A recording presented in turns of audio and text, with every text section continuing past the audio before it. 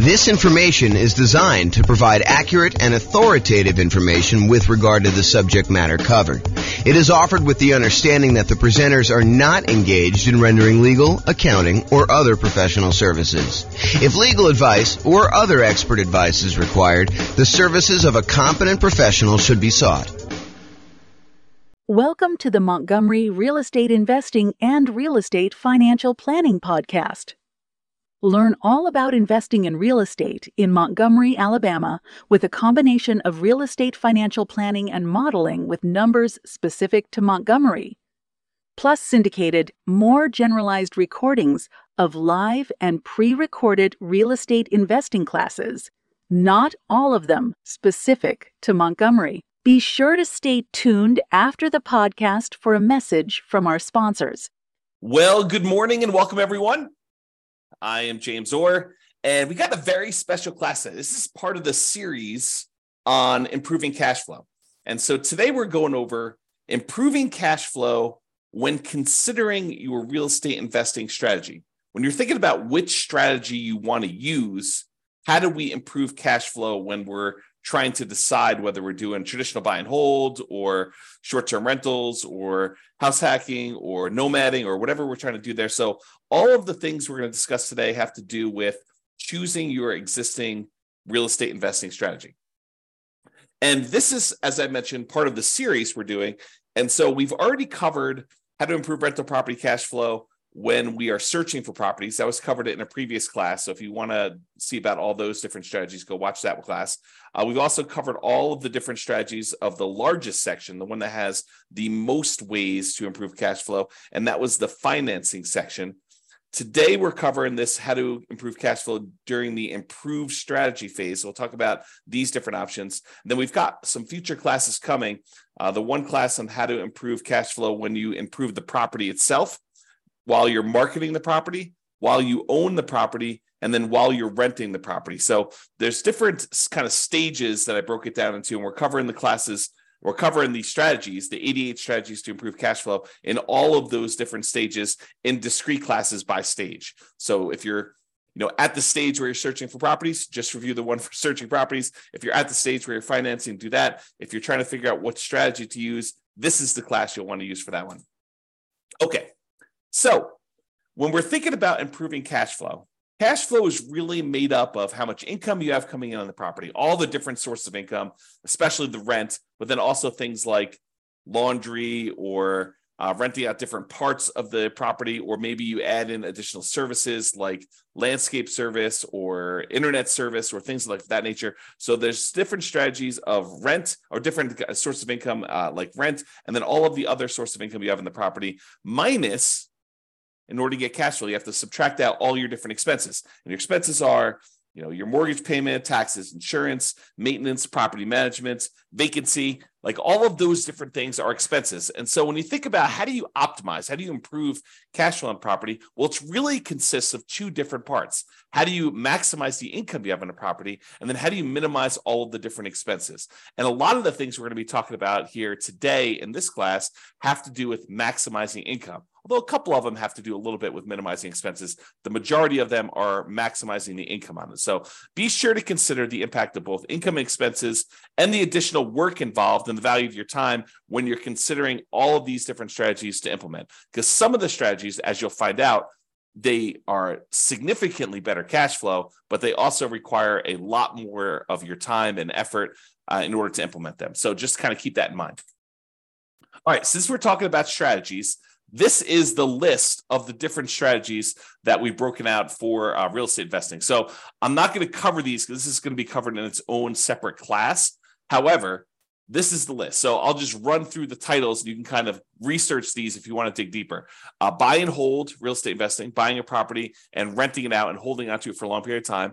The nomad strategy, buying a property, moving in as an owner occupant, living there for at least a year. It's a requirement of the lender. Usually do this because you can get very low down payments or nothing down payments, and you get improved interest rates, which could lead to some improved cash flow on a property.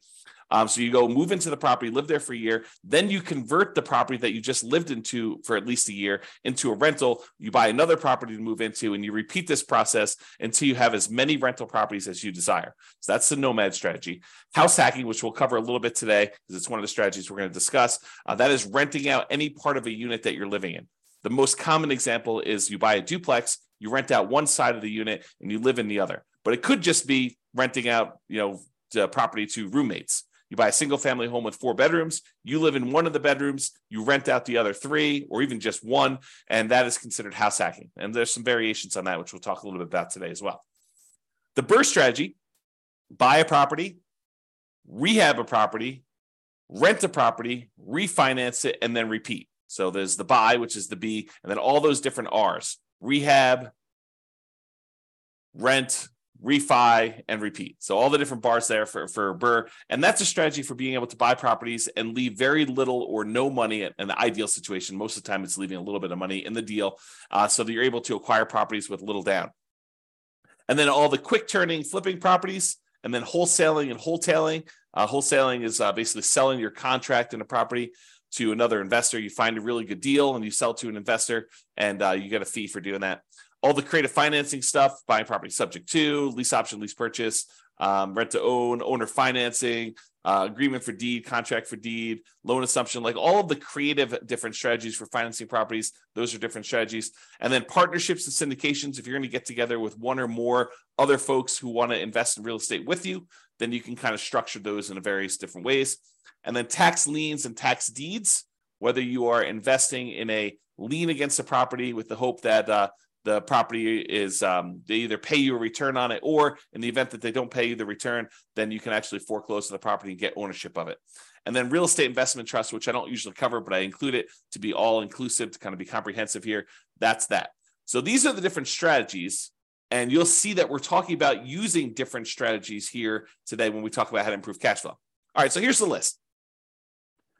Different ways to improve cash flow when you're thinking about the different strategies you can use as a real estate investor. So one of the different ways you can kind of improve this is to change the term that you're renting out properties. So I think a lot of people think about investing in real estate as you buy a property and you rent it out, and you rent it out to a tenant, and there's a year-long lease in place. And maybe the tenant renews for another year, and you kind of keep doing that. Or maybe they leave early because they got evicted or they can't pay their rent anymore, and you kind of shorten the term in that way. But you could deliberately choose to rent out properties monthly or weekly or nightly, like a vacation rental. So changing the term of the rental can improve your cash flow on a property. We'll talk about that a little bit. Or doing a totally different strategy, like a lease option, where instead of just leasing the property to a tenant, you decide you want to go after a tenant buyer, a tenant who also has the option or a contract to buy the property from you a year or 2 or 3 or 4 or 5 down the road, or 6 months down the road, whatever you negotiate as part of your term. Basically, they will lease the property from you, and then after they lease it from you for a period of time, they're going to buy it from you. And there's some advantages to doing that, which we'll discuss here in a minute. Or you could choose to do a specific niche. You could cater to a group of people who you know are looking to rent in your area. For example, you could choose to focus on student rentals, or you could choose to focus in on traveling nurses and provide them, kind of services related to their particular industry, knowing that they're coming in for, contract periods of time, and they're going to need some extra stuff in your property. Or you could cater to oil workers if you happen to live in an area that has a bunch of people coming into town to do work on the oil kind of stuff that they do. I don't even know what they call it. So you can cater to all these different niches, or you can cater to things like corporate rentals. So you decide to do that. And then I'll kind of group these last 3 together. They're all really versions of house hacking, in my opinion. So we'll talk about roommates, getting roommates, changing a strategy to having roommates, like house hacking with a single family home, or renting by the bed or bedroom. Sometimes especially with like student rentals, sometimes they'll rent out by the bed or bedroom. You might rent out by the bed if you're putting 2 students per room, or you could rent out by the bedroom if you're renting to maybe a graduate student or something like that. Or you could rent by parts. In some cases, you may be renting a property where you rent the garage separately, or you rent access to the community swimming pool separately, or you rent access to the storage units on the property, like the storage shed where somebody wants to be able to store something or whatever they're doing there. So those are different ideas, and we're going to go into those in detail here. All right, so let's talk about term. So related to term, so term is going to be basically changing the duration of your lease term. So you can either do a daily rental, things like vacation rentals, or there may be some situations where you might rent by the day, or you could do weekly rental. I guess it would be a variation of vacation rental. But I was thinking of if you rent your property out for the Super Bowl weekend, that may be like a daily rental or maybe a weekly rental. But it's all sort of covered under that short-term rental, vacation rental thing. So you could do daily rentals. You could do weekly rentals. Weekly rentals could be a good strategy, or monthly rentals. Instead of doing the weekly, you could do monthly. Or the traditional way of doing this, I think the most common way that most folks are familiar with is yearly rentals. So in addition to changing the term of your lease, a lot of times you're changing what you're providing with the rental, whether you're providing the house furnished or unfurnished. And so realize that you may have sometimes significant additional startup costs if you're changing the term of your strategy from a year-long lease, which you may be renting out a vacant property, although you could do a furnished year-long lease, and do instead a more of a completely furnished turnkey. Someone shows up almost like a lodging hotel sort of situation where you allow someone to come and stay in the property like that. So typically, rent increases as the duration decreases. So the shorter the term of your lease, typically the higher the rate is. There are probably some exceptions to this, but overall, that's the general rule of thumb. Shorter terms tend to be more expensive than longer terms.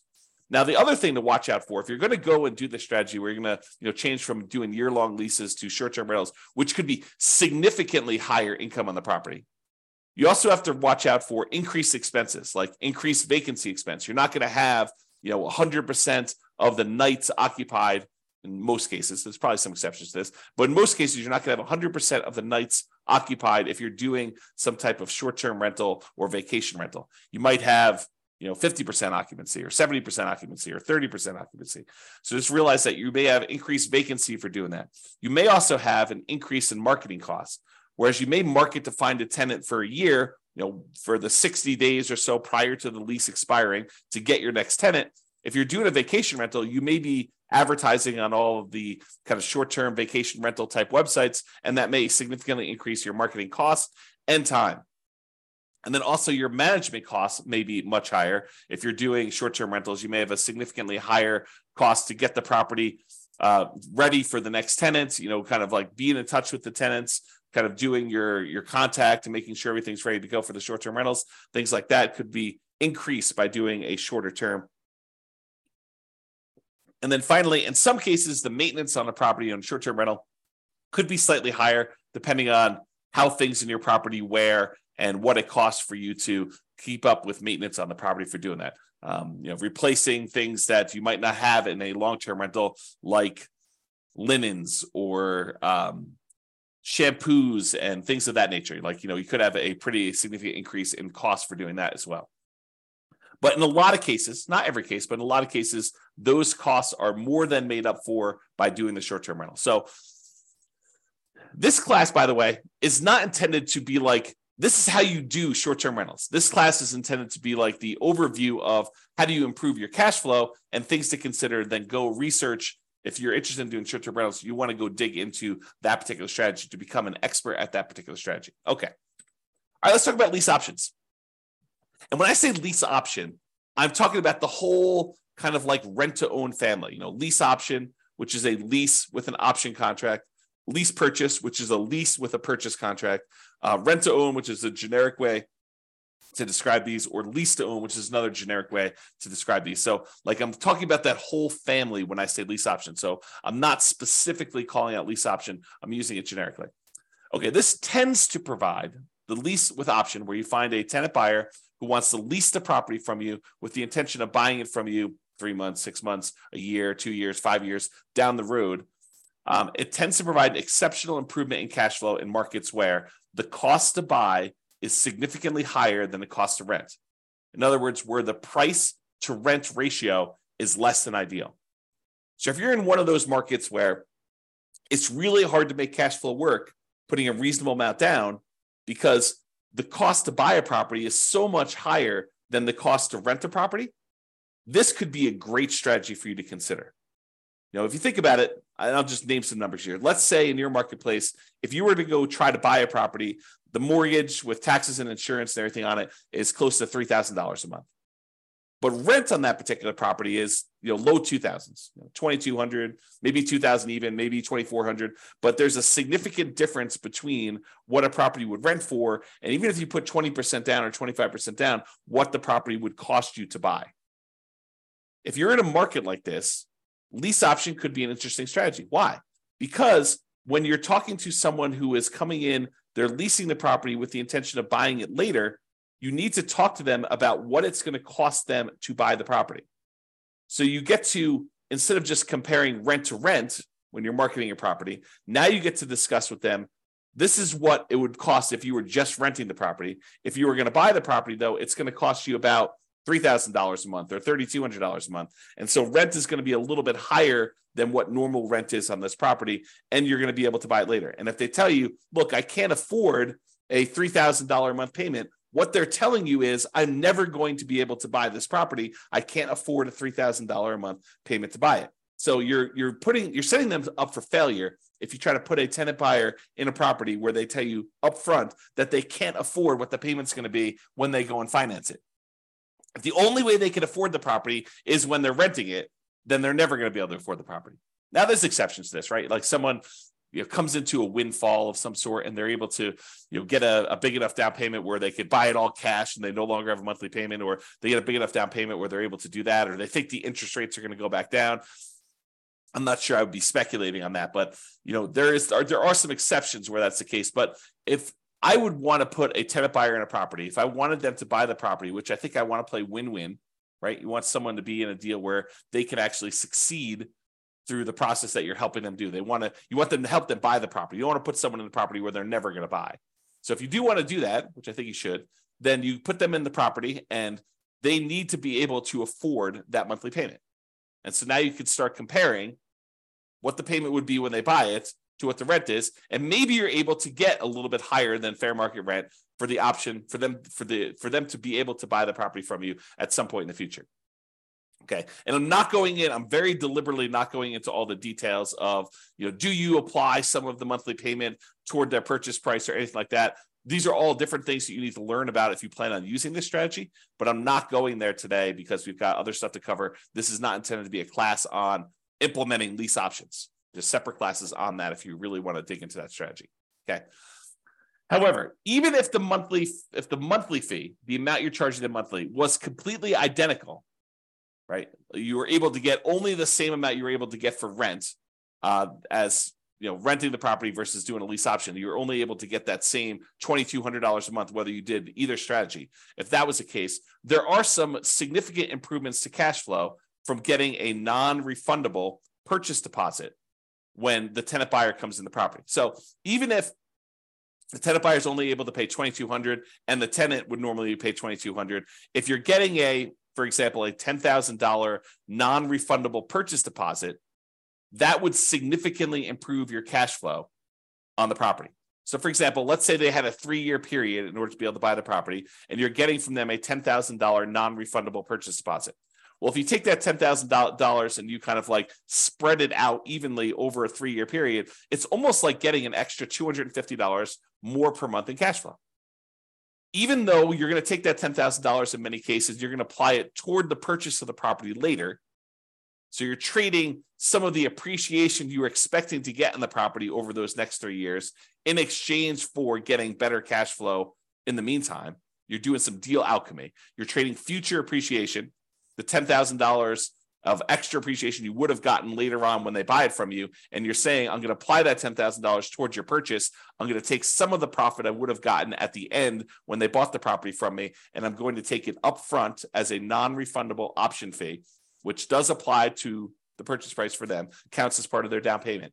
But then you're also getting that, which if you spread it out over 3 years, looks like you're getting $250 plus per month in extra cash flow. So if you thought you were getting $2,200 a month, now you're really getting $2,450, which is significant in certain markets, right? So that is one way to look at the lease option. And then the other thing is, in general, I think it is true that if you realize rent is a range, right? Unless you have 100 identical properties that are all renting and they're all exactly the same, all the same views, all the same backyards, all the same amenities, all the same layouts, like everything is identical, and a tenant can go in and they've got 100 different ones to choose from, and the rents are going to be pretty much exactly the same for all of those.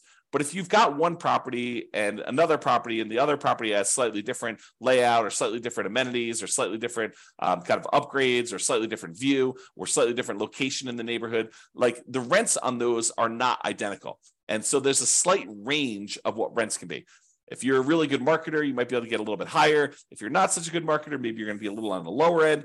So realize that the range, rent is not an exact number, and rent ranges vary. And if you're doing a lease option, you're giving someone the ability to buy a property from you, you're almost always going to be on the top of that rent range. You're usually not going to be on the low end of a rent range by putting a property up for lease option, because you're adding something that is extra, that is special, that's valuable to them. So you're almost always going to be at the minimum at the top of the rent range. And in some cases, you're able to get a premium. Okay. And one of the other little perks of doing lease options is you might also improve your cash flow through slightly lower maintenance, slightly lower vacancy, and slightly lower management. So these aren't like huge numbers, although they can be, but they tend not to be these huge numbers. But realize if you've got a tenant buyer in a property who has ownership mentality, who is on the path to buy that property from you, a lot of times they have pride of ownership. They think that they're buying the property, and so they want to maintain their property a little bit nicer.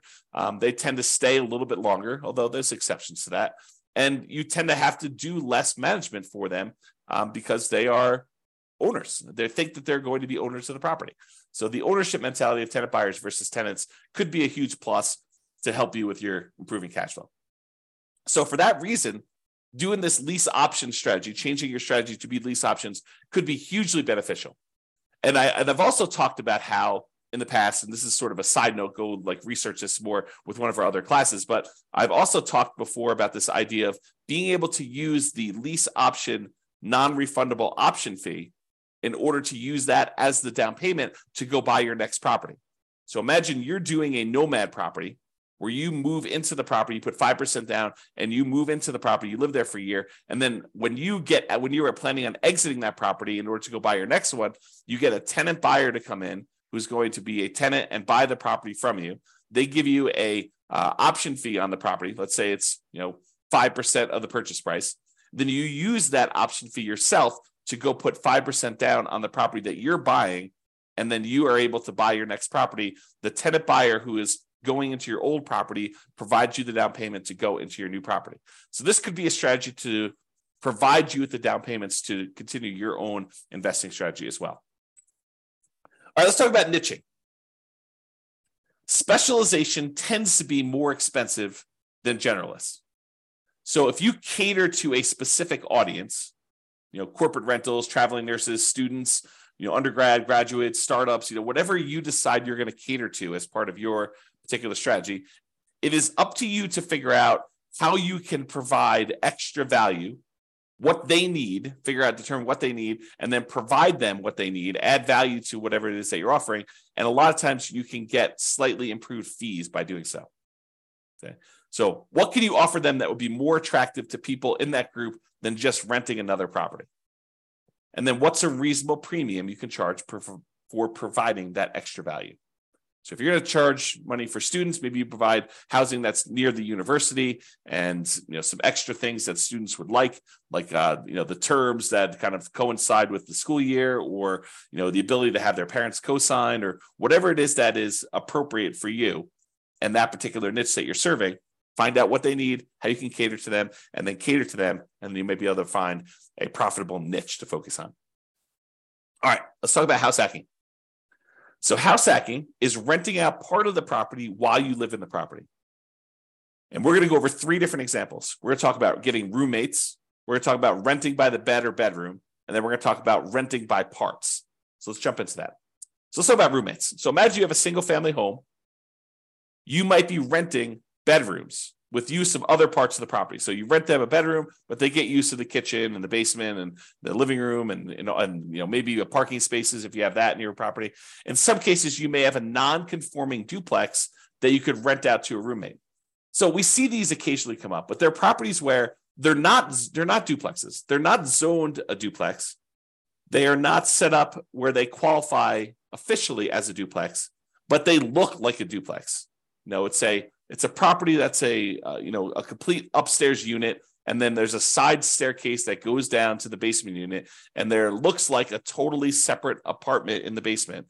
In some markets, you can't put the stove in, or you can't do something where that would trigger compliance issues or something like that. But it could have a hot plate or something like that, or a mini fridge or whatever.